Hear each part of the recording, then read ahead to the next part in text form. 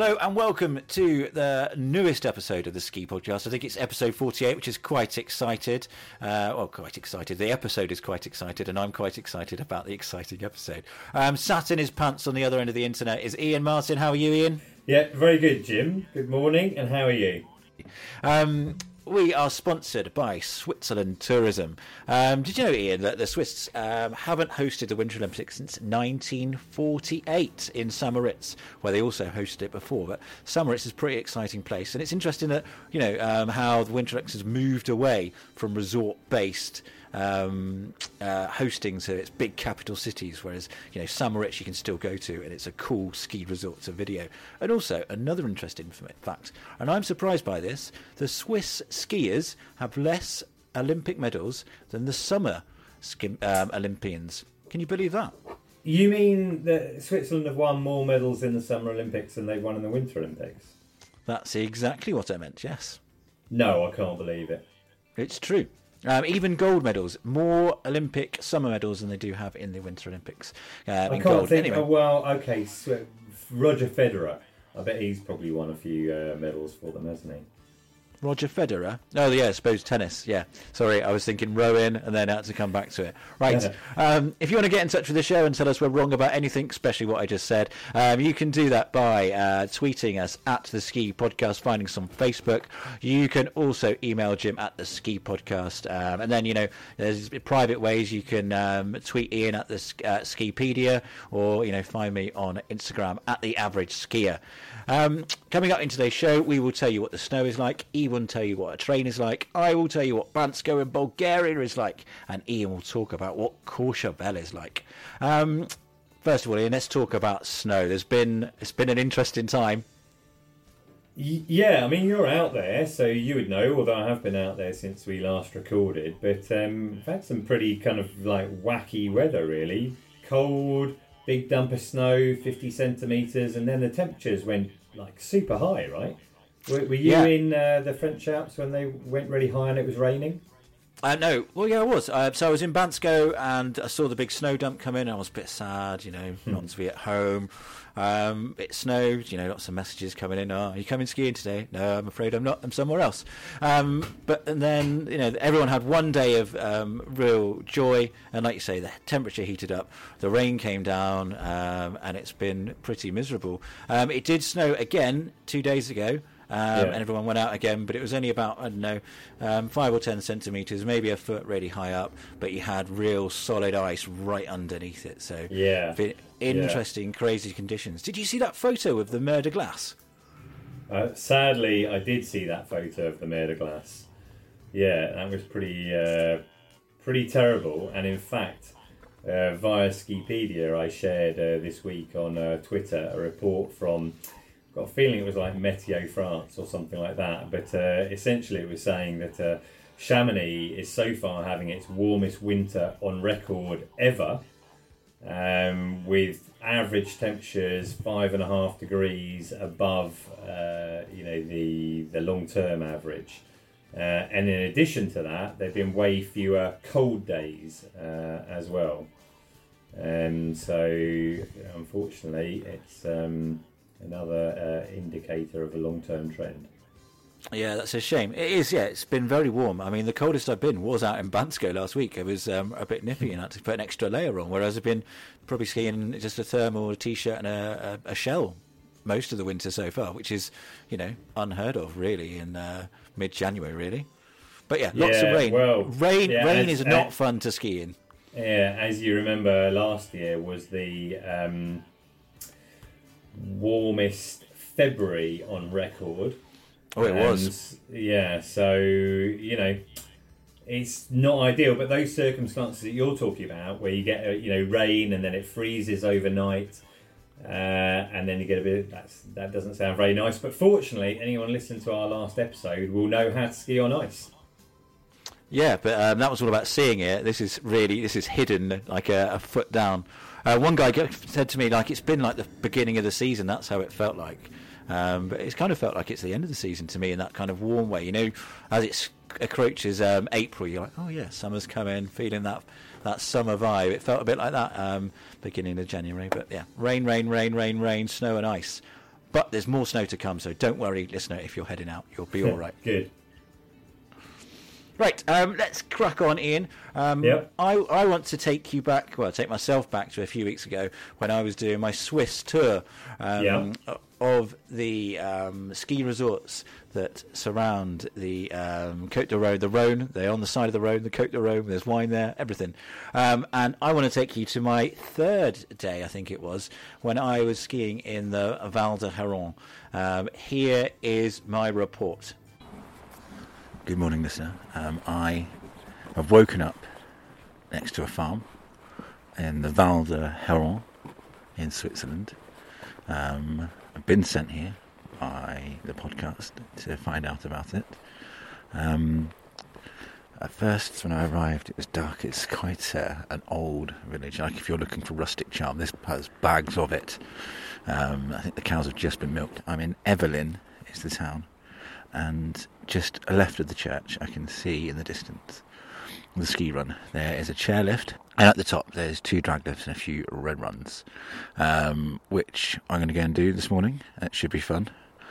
The Val de Héron is also important because it has more than one ski area, so there's quite a few little areas. I think it's about 4, but I'm going to find out all about that over breakfast with my new friend Damien from the tourist office. What do you think is the charm? Why do people come to this area to ski? I know you were talking about the fact that, there's less skiers here.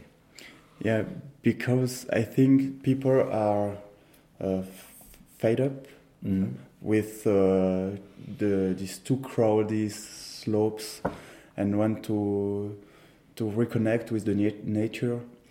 And here in the Espace Dent Blanche, you cannot find a lot of big lift, can carry 30, 20 people at the same time on the top of the slopes. So here in the Espace Dent Blanche, you slow down your rhythm. There is no stress. The lift, especially in Arola, lasts for 30 years. So you come back in the 80s, and you feel this connection. So it's going to be like skiing in a museum. Yes, a little bit like that. Let's go to Arola now. Arola. And the lady who runs this gîte that I'm staying in, she says it's a bit like Canada. It's like Canada, yeah. Yeah, that's really... there's big mountains like Mont Collant or Pigne d'Arola, the most famous one. And you feel like really little and really far away from the civilization. Exciting. And you say it was mainly drag lifts that service it, or it's only drag lifts that service the ski slopes. And you've recommended one run that I should do a few times. Which one is that? It's the Fontanes 3. Okay, podcasters. I've just arrived at the Aurore, the furthest end of the Val de Héron. In the car park, there is literally 6 cars.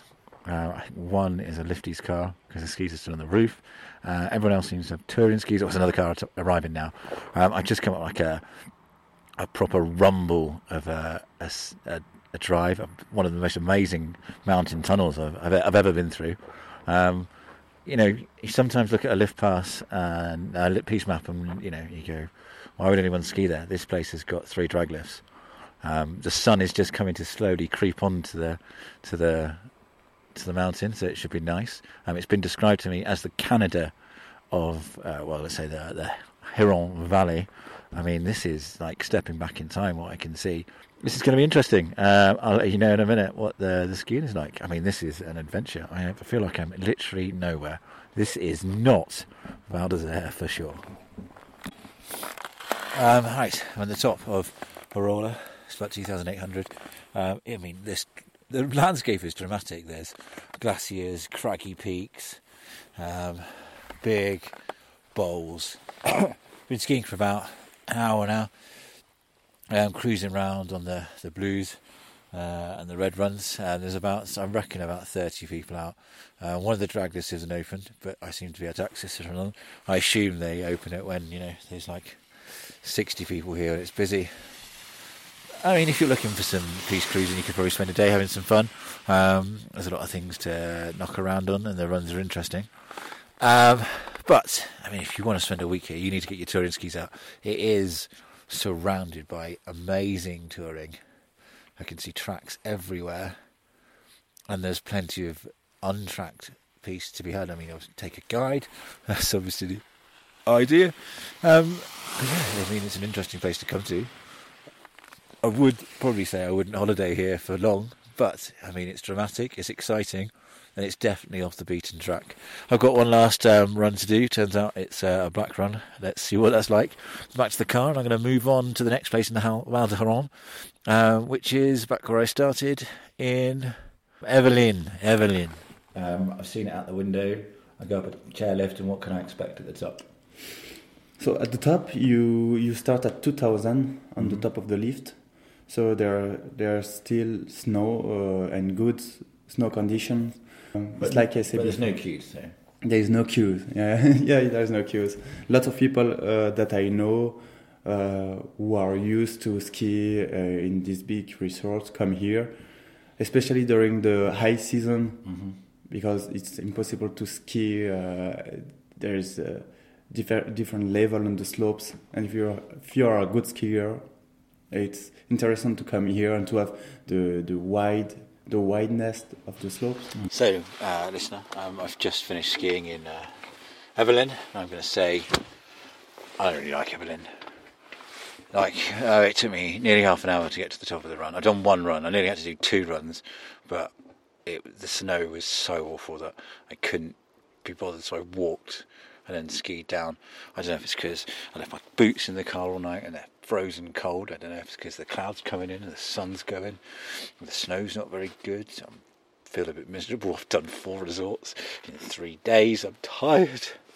I mean, then there's this blue run that you can get down from the top, and it takes something like 20 minutes. It's just as me out. It took forever. I mean, I can't right now. I can't think of much positiveness for Evelyn. I mean, there's a yurt. You can have tea in a yurt. Right, I'm going to have tea in a yurt, and I might come back to you when I'm feeling a bit more positive. And there must be something good about Evelyn. I'll work it out. I don't know. Yeah? Forclaz. Yeah. Mm-hmm. And you say it's closed at the moment due to the snow conditions? Because of the snow condition, because it's really well sun exposed.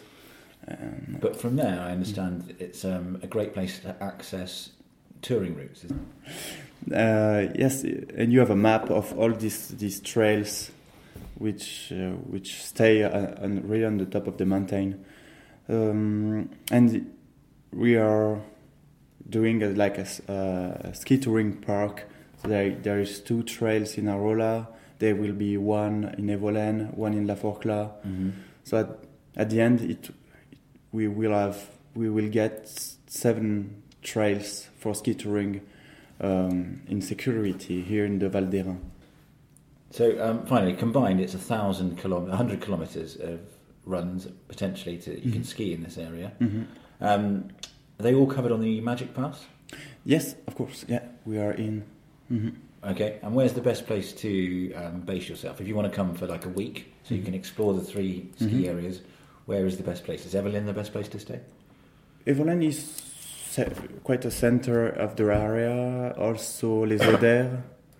Les Auders is 10 minutes after Evolène, and from there you can start. You can easily go to Arola, easily go to La Forclaz and Evolène. Mm-hmm. You're like in the center of the resort. So that was part of you touring around with your Magic Pass and enjoying lots of different resorts in Switzerland, but you didn't sound completely happy with that one, Jim. Are you over that now? Yeah, I was. When I finished skiing in Evelyn, I was really, really cross. I didn't get any tea because the yurt was shut, and that made me even crosser. But I've calmed down now, Ian, and I want to say that, you know, I think Evelyn is probably a good place to visit if you're going to go there. It's really old. It's like vintage skiing. There was a wooden chairlift, all that sort of stuff. But if you're going to go there, a wooden chairlift. Wow. Well, the wooden slats, very uncomfortable. That was on our Facebook page. People saying it was Bansko, but no, it was Evelyn. I saw that photo and I didn't know where it was. I thought it was Bansko as well. Yeah, so it's Evelyn. But I want to say, I think if you're in the area and you're looking for some quiet skiing in peak weeks, head to the Val d'Oron. It's going to be quiet. If you want to go, if you want to feel like you're lost in the wilderness, go to the Val d'Oron. It's amazing. If you want to do some seriously cool ski touring, go to the Val d'Oron. It's amazing. If you're looking for modern ski resorts, don't go there. There's 3 resorts to choose from. It's all in the report. It was very good. Quick facts. Arola, the first resort I visited, 47 kilometres, and the day pass is €37. Evelyn is around about the same sort of size and prices. If you're going to go to Evelyn, you will have a good time if it's a really good powder day. Go and get a guide and he'll show you where all the cool stuff is. Don't listen to my miserable last bit. I was really cross then. You were a bit hangry at the time, were you? I was hangry, cheese, been in a car, all that sort of stuff. Okay. One thing I will bring up this in. Damien, who was in the report from the Val d'Oron tourist office, we're going to stay in touch. We're going to stay in touch with him because after I finished talking to him, I did another interview with him, and he is taking part in the Patrouille. Is it the Patrouille de Glacier, which is a biannual mountaineering race that's organised by the Swiss Armed Forces, hardcore between Verbier and Zermatt, and it actually stops in Arola, and he's been training quite hard, and he told me all about that. He's been training with his brother and his best mate, and it's quite interesting.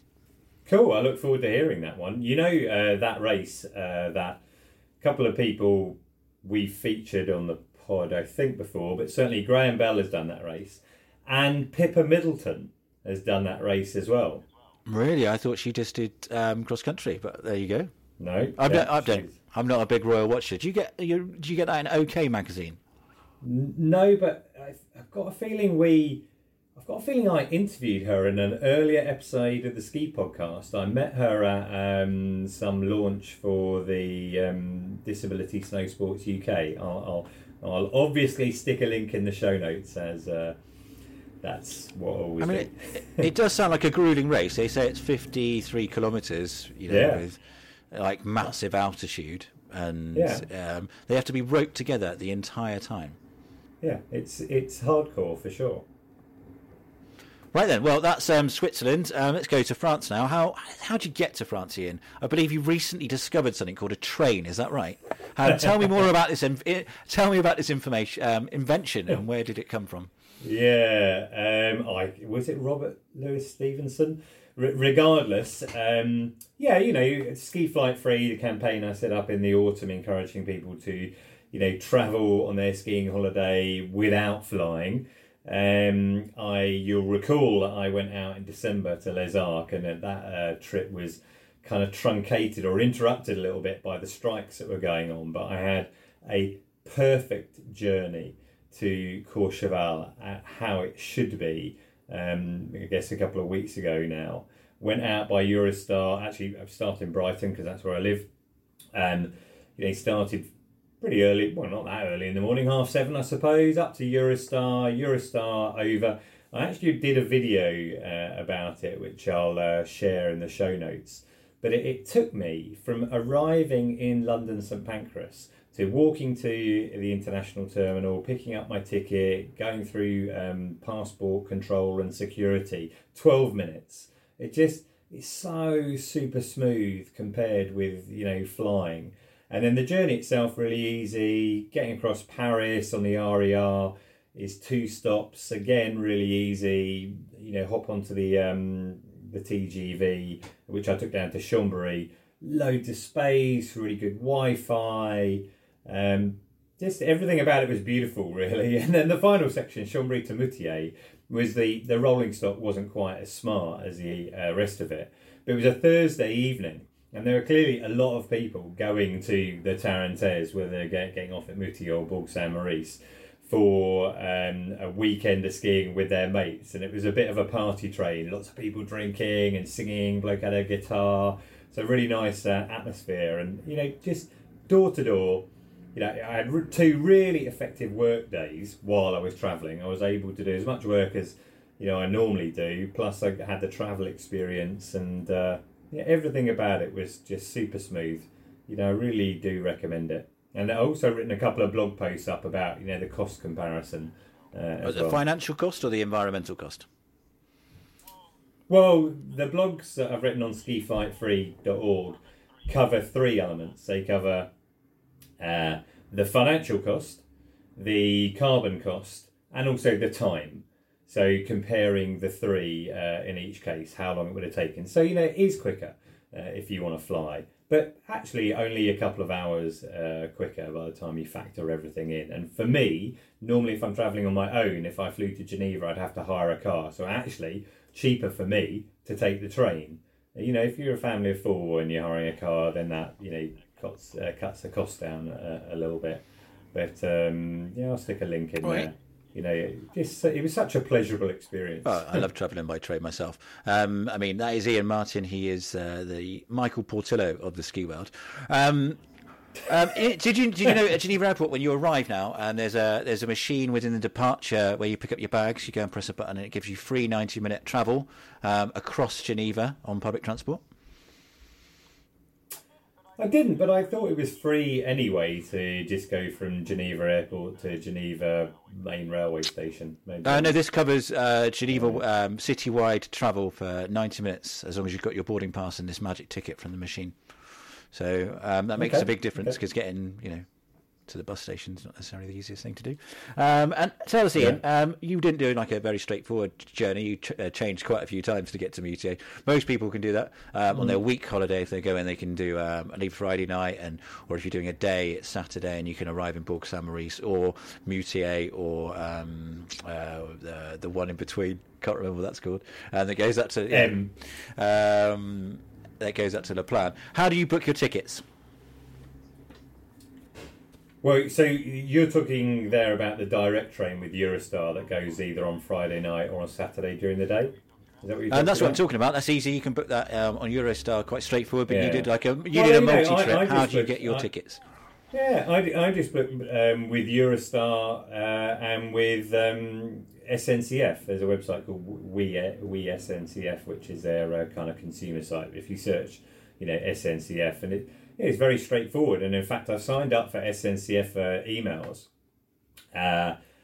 and they have, like everyone, they have offers. And I'm going out to Switzerland next month now, I guess, and cheap as chips. I bought my Paris to Zurich return. It's costing me €49 each way, which is just, stellar, basically. Yeah, it's pretty much the same cost as a flight, so yeah, there's no reason why not to do it.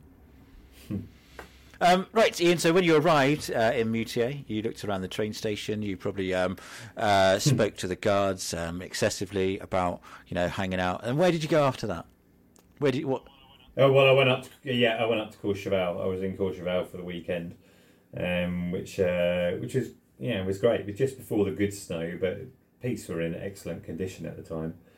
I had gone out to do a race that was going to be writing up for a magazine. Sadly, the race was cancelled, so I did a bit of ski touring. I was lucky enough to do the first lift experience, which was brilliant.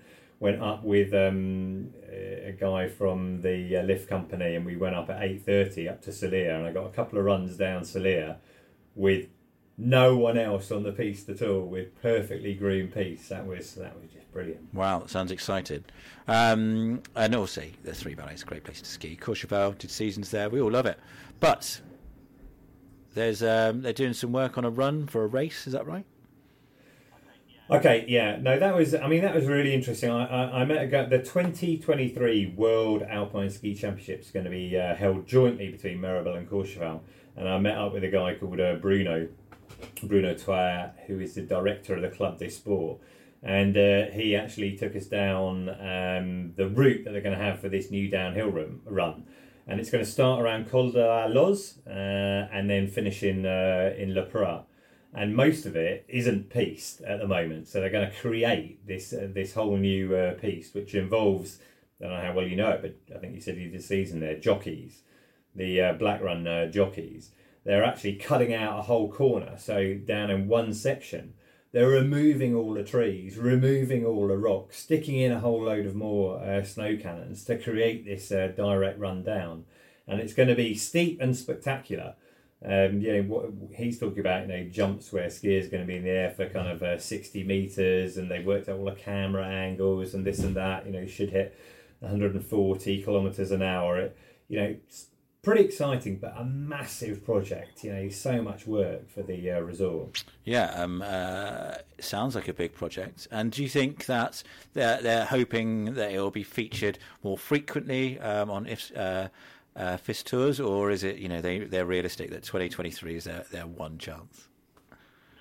No, I mean that is a very good point, and he was talking about the networking that's required. It took them 10 years to get on the World Cup circuit, and they have a women's World Cup race in December, which they've now been running for 10 years, and this downhill race they are hoping will be integrated into the World Cup circuit after that. But if you think about it, there's so many resorts that want to host World Cup races, but there just isn't enough time in the calendar, and so to be able to do it is a big challenge. And in fact, we saw that recently, didn't we? Because Val d'Isère was meant to be hosting the downhill race in December.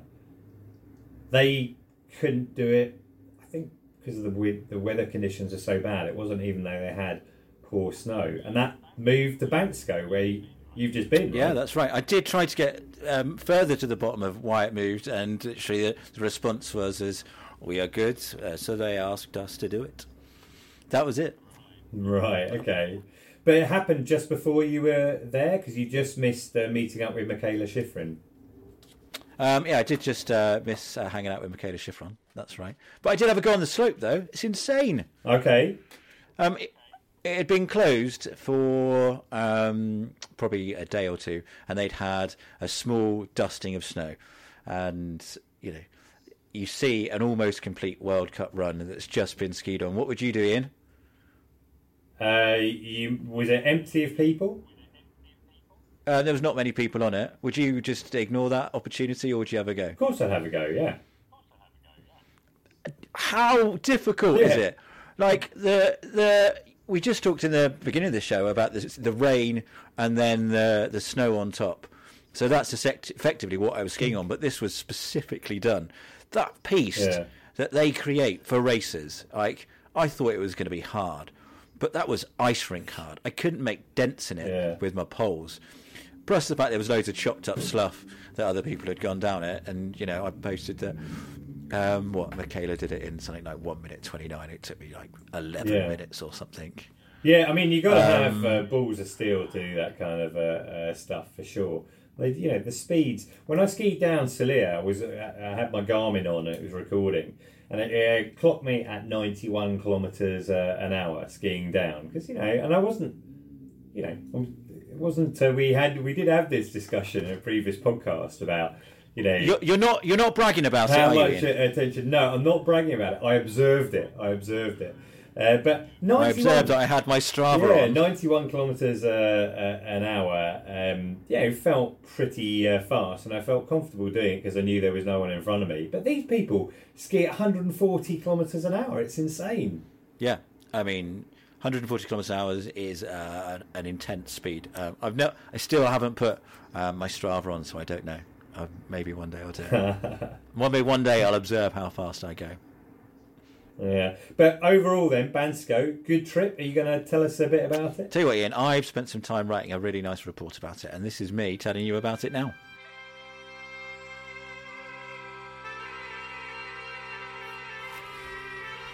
I arrived in Bansko late at night after an easy 2-hour transfer from the Bulgarian capital of Sofia.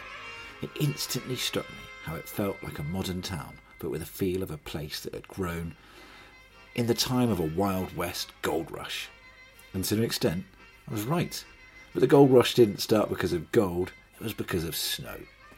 Like all ski resorts, Bansko exists to enable skiers to ski, but the way it serves them and what it offers is different to the classic alpine resorts of Europe. Whatever your vice is, it's catered for, and it's affordable.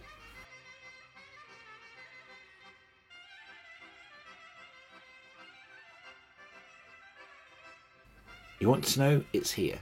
You want casual skiing with an abundance of quality on-piste pit stops and cool bars? It's yours for the taking. Try the 180 bar. The whole resort offers an abundance of fun on and off the slopes. But it lacks the pretentiousness of some of the mainstream resorts. Wanting a Chinese meal for dinner or a full English breakfast isn't a secret here. It's out and proud, and due to the price points, it doesn't have to be a once-a-holiday treat. It feels like there are more venues in this little town than there are bars and restaurants that you could reasonably visit in a whole season. But each one, every single one, is buzzing with customers all day and all night, and they all have an individual character. The closest I can get to describing Bansko is probably Nuki in the mountains. The ski industry has been wondering where all the young skiers are. The millennials that want to get into skiing and snowboarding. Well, they're here in Bansko, learning to ski and snowboard, falling over, having fun, and not feeling judged, and not paying the price of a small family saloon to do it. It is interesting looking at the level of skier and snowboarder on the mountain. The standard isn't high. It's full of beginners and intermediate riders, and if you enjoy watching a good yard sail from a chairlift, you definitely won't be disappointed. But there's a reason for this. Bansko is designed for level entry ski holidaying. They're down in town at the 4-star Hotel Strazi, which is an Aspen-style lodge. It feels like an Aspen-style hotel, and the same as the Kalimski. It's a fraction of the cost. Both of these hotels play host to FIS athletes and officials when the World Cup rolls into town. From my hotel, it was a 5-minute walk to the gondola that took you up to the ski area. But when I arrived at the station, I was faced with an hour queue to get on. There are ways to avoid, such as a shuttle bus up to the main ski area, taxis, or getting up super early, or heading out later, in fact, and trying to get there after the queues died down. But you can get a queue jumper VIP pass, either by booking online or through a tour operator, but they are not guaranteed. Up on the mountain, there is so much infrastructure for beginners and improvers. In fact, the second biggest queue I found was for the beginner drag lift. There are loads of fun blues throughout the 70-kilometre area, and there are plenty of tree-lined runs. You will find some red runs that are perfect for that step up in level, and there's a mighty black run that sweeps into the main station, which is great fun. It's where the World Cup runs are held, and you can feel like a true winner when you've completed that. All the runs are carved into the mountain for skiing and snowboarding, and they're wide and friendly, and bottlenecks are quite rare. If you do find the crowds up on the slopes a little bit too much, you can get off the gondola at the mid-station, where you'll find a couple of runs that are rarely visited, so there's a top tip there. If you have preconceptions of this resort as backwards and old, get rid of them. Every lift is new and efficient. The bars and restaurants are cool and modern and really affordable. It's possible to have a meal and a beer for £12 on the mountain, and it's as good as any in the Alps. Getting back to the resort is easy. There's a 7-kilometre road they call the ski road. It's a wide blue run, which in itself is a feat of snowmaking and engineering. It's also floodlit, so you can enjoy a bit of après on the mountain before you come down. Sure, there are a few things in the resort that's a bit annoying, like the queue in the morning, but the team behind the resort acknowledge that and have plans for a second gondola in the pipeline. The snow is limited as a rule. It comes in December and late February, so the majority of the snow is artificial, with cannons on nearly every single piste. But it doesn't stop people coming, and to me, I think the snow was in a reasonable good condition. The other thing is it's a little cold there because there are no mountains protecting it. There's quite a sharp cold wind, so you need to wrap up a little bit warmer than possibly you do normally. I travelled with Balkan Holidays, and they have a strong presence in the resort and a traditional tour operator. We've got great staff in the resort to help you and organise trips. May I suggest a trip to the natural hot springs or banya, where you can soak away your aches and pains and oddly meet a load of people from Devon. Prices with Balkan Holidays for 7 nights half board, staying in the same hotel as me, start at £437 per person at the end of February, with a selection of regional flights. For £202 on top of that, you can get your hire, your lift pass and your tuition included. And, you could have a really good time on a budget of £25 a day for food and drinks. If you've got any questions about this trip or want to know more, drop me a line and I'll answer them in the next podcast. But let's talk about something that everyone can watch. It's Ski Sunday. What do you want to talk about Ski Sunday, Ian? Yeah, well, you say everyone can watch. Can you watch it where you are? I can watch it, yeah. Yeah, you've got like a sort of IP thing. Yep, I've got a legal system how I can watch foreign television in France. That's right. Well, I know you said that, we discussed last time, is it worth watching? I keep watching it, and every episode starts the same. They have this really portentous build-up, where they over-elaborate about the race that's coming up with lots of excessive metaphors. And I wonder why they bother to keep doing that. But then I watch it, and, occasionally you do have really good things. I watched the Hahnenkamer episode, and, the crashes are amazing. And they introduced all the crashes, and Graham Bell talked about, when he skied it, because he skied it a bunch of times, and I think, did he come 8th one time or 12th or something, whatever it is, he did really well. But they showed this one accident from a guy called Todd Brooker, and I think, have you seen that video? Yeah, you sent me a clip of it. I did wonder, Ian, because as you know, I didn't watch Ski Sunday, so I just watched the clip, and it was an impressive stack. Why do we talk about it? Well, just because that's the sort of thing I wouldn't see if it wasn't for Ski Sunday, I suppose. Those sort of those sort of features, and this guy, like it looks absolutely awful, but it's compulsive watching, seeing him crash like that. Yeah, I mean, that was an insane crash. Really looks very painful. But, I'm still going to say it, Ian. I mean, I don't watch it, so I don't know if it's worth watching. I can't really... For me, obviously, the answer is I don't think it's worth watching. I just kind of feel it's about reporting skiing, and it's not about feeling skiing. Do you know what I mean?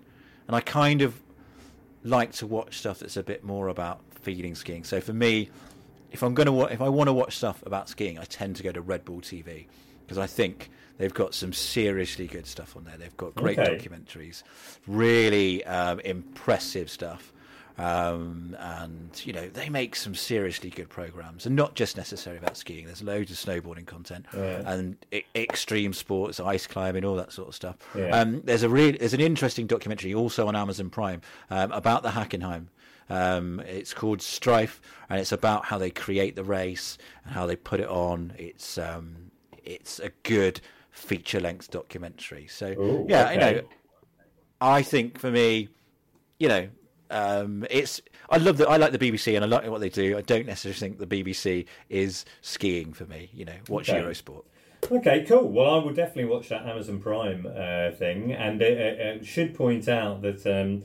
Although you say how good Red Bull TV is, we are not linked to them in any way, but we're quite happy to be if they want to sponsor us. My son, me and Hadley watch it quite a lot. He likes watching snowboarding. They also there's a lot of slackline on it as well, and climbing. Hadley thinks it's called Hot Ball TV. Connie knows it's called Red Bull TV, and she knows it's a drink sponsorship. But the rule is, in the house, we can watch their programme and enjoy their content, but we can't drink their drinks. They know it, and I make them say it before we turn it on. Okay, I'm sure that's not working.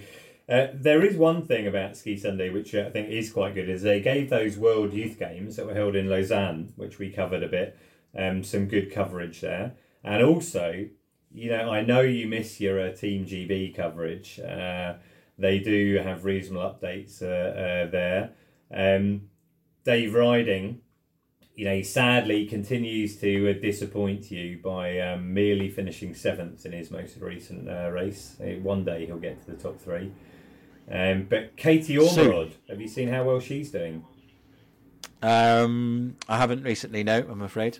Well, she has had 3 successive podium finishes in snowboarding, and she is now leading the overall World Cup standings with 2 races remaining. Say 2 events. Wow, that is impressive. Really. I mean, she's a good snowboarder, isn't she? She's amazing. Well, and she's had really bad injuries, so it's fantastic to see. She's had 10 World Cup podiums already, and she is only 22 years old.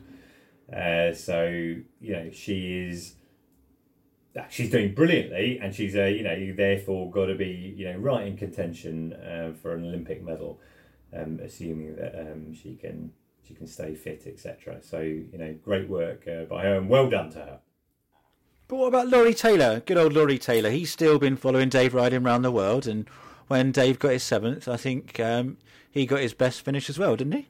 So 24th. You do really follow what's going on, don't you? You know what's happening. I don't. I just read stuff to impress you, Ian, and the listeners. It's like if I know I'm going to the pub with some football interested persons, I will, research a little bit on how Tottenham Spurs are scoring in the Premiership, so I can have a bit of chat and make sure I know which team that Arsene Wenger's in charge of and all that sort of stuff. So I like to pretend I've got a bit of knowledge, but then when I get pushed, I fold and go to the toilet.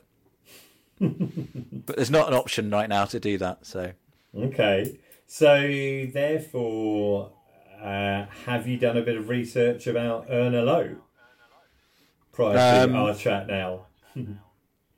I know that Erna Lowe is a lady who started a company called Erna Lowe, which I think is quite vain, naming it after herself. But basically what she did, she went, I quite like skiing, I think. I'll take some people with us. She eventually invented the chalet holiday and then downgraded herself to self-catering along the line. I think that's the story. I'd like to know more, but I don't know how. Well, strange you should say that. There is a book out there called Aiming High, written by a UK ski journalist called Mark Frary, and we are going to do it for our next ski book group after a bit of a hiatus since our last book. Can't remember when it was. We have managed to agree on one that we can read together. So if anyone else, if you listener, want to join in ski book group, we're going to be reading Aiming High by Mark Frary, the life of Miss Erna Lowe. She was actually a person, in case you just thought it was a company. I don't feel our ski book group has really hit the highs of Richard and Judy's yet, but we are trying. What do we have to do to hit the highs of Richard and Judy? Do you know who Richard and Judy are, Ian? Sorry, is that a cultural reference that's a bit past your head? No. Maybe you mean like if we choose something for ski book group, suddenly it shoots up the charts. Yeah, that's it. Okay. Whereas it just tends to less people buy it because they know we have a terrible choice in books. Well, that's clearly not the case. Although we have read a couple of shockers, but generally I've enjoyed them. I might write my own, and then make you read it, and then give it away free. I would read it, Jim. I would love to read what you have to say about your memoir of your life in skiing and on funiculars. Yeah, my life as a really bad funicular fanatic. Yeah, travelled on less than 3% of the world's funiculars. I mean, that's poor showing, isn't it? Well, there's always time. I did bag a new one when I was in Switzerland, though. That was quite exciting. Oh. I've still never been on one of the smallest ones in the world, which is in Maribel Monterey. I think it's a private one. That's why. That's probably why I've never been. Is that in? It's between apartments in Maribel Monterey, isn't it? I know the one. That's it. Yeah. Oh, I have. I've been on that one because I was a rep in Monterey for 3 years. So that involved going on that funicular at some point. So way ahead of you. I've probably done at least 3.5% of the world's funiculars. I don't believe you. Do we have any reviews at all, Jim? According to the notes I've got in front of me, that we've got one from a lady called Stella Cotton, and it's a really easy review. It says, it's a really good listen. Well, that's nice of you, Stella. Thank you.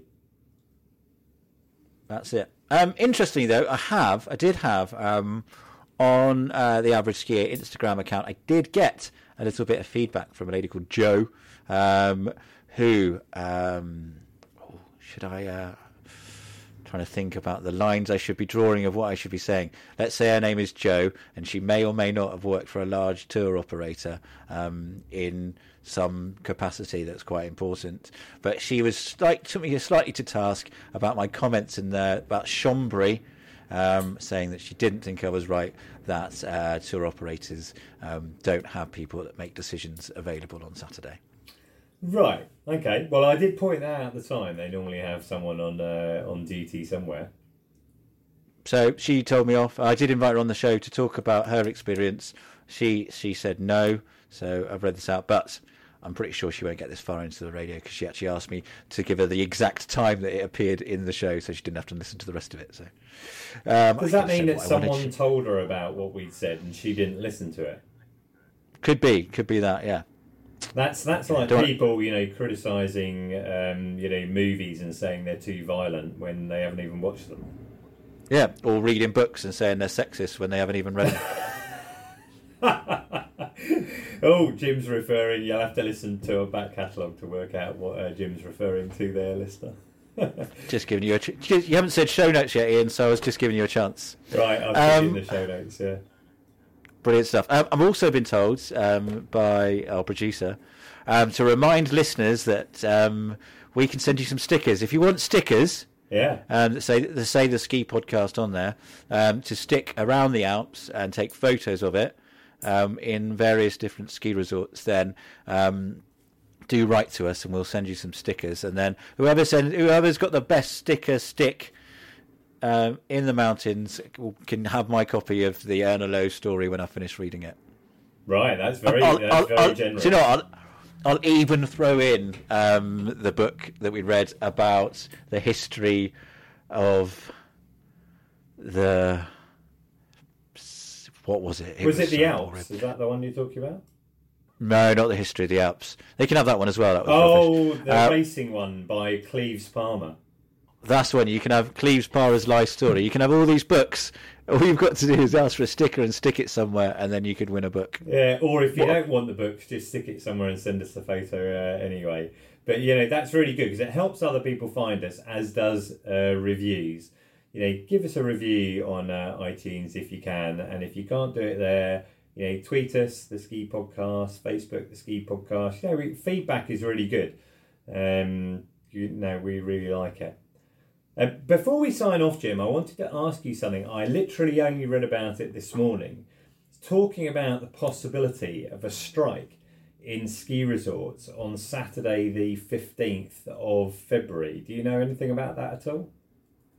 I don't. I know that Andrew Neil and some French politician have been having an argument about there are no more strikes in France. But I was aware that there might be one in resorts, but I couldn't confirm or deny it. My links to the unions in France are limited. I read this morning in some French website. My French isn't perfect, but it's kind of good enough. And what it says is that CGT are the same people who organise these strikes on the railways are going to do some strikes on Saturday the 15th of February. And they're going to be in 5 stations, 5 ski resorts in the Alps: La Plaine les Arts, Les Menuires, Courchevel and Megève, and also some in the Pyrenees. And what it says is that, it's to do with people who do season work, who are unemployed during the summer, having their summer unemployment cut. That's what they're protesting against. And what they want to do is not kind of disrupt things or penalise holiday makers, but they want to make them more aware about it. So maybe they'll delay the opening of the lifts that day or something like that. I think for most British people, they're not actually going to be skiing on Saturday the 15th of February. They'll be arriving. So, but unless it's a Sunday to Sunday transfer, then it's their last day, Ruben. Yeah, I would be very interested to hear from from you, listener, if you happen to be affected by it at all.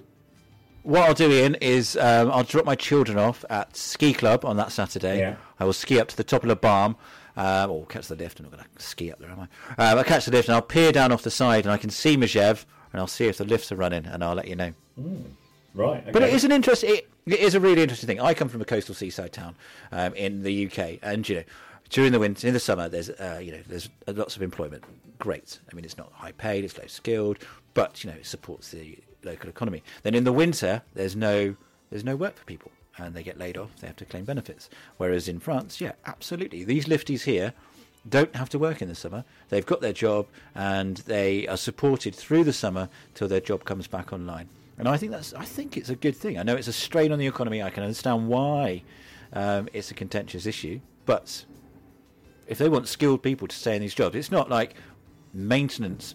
The maintenance on your chairlift, you want someone who knows what they're doing, right? You don't want to be finding new staff every year, and that you've got Michael who's doing his gap year. He's in charge of bolting your lift to the wire that you depend your life on. Or would you prefer that the money is spent throughout the summer to keep them interested in their job and make sure they come back? That's Jim. You said you had connections to the unions. It sounds like you got a future there. Very convincing argument. Give them the benefits they need. That's it. That's indeed. Okay. Oh, should we wrap up, Ian? Any more questions for me about? No. I think between the political system in France. Now and our next episode, I'm certainly not going away on any trips. Oh no, maybe I will be. Maybe I'll be in the Pyrenees when we speak. I'll have to have a little think about how that's going to work. Are you going away to Switzerland or Bulgaria or anything like that? Say again, sorry? Are you going to Switzerland or Bulgaria or anywhere? I won't be actually leaving to go skiing anywhere different. I did look. I might go to. There's a little ski resort at the far end of Lake Annecy with nice views of the lake, which is, but it's a small place and it's quite cheap. So I might go for a day trip there. I might go to San Juan for a day trip. I've never been. Yeah. So when I say I'm not going anywhere, I might do. Might go to Chamonix, do some touring. Yeah. Who knows? We shall see. Today I might go and try and do a couple of runs because I've been doing some other sort of runs this week, but we won't talk about that. We don't need to go into that.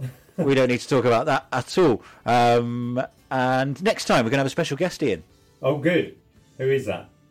We're going to have a third presenter or co-host, whatever you want to call us. Yeah. People who turn up, talk on the internet.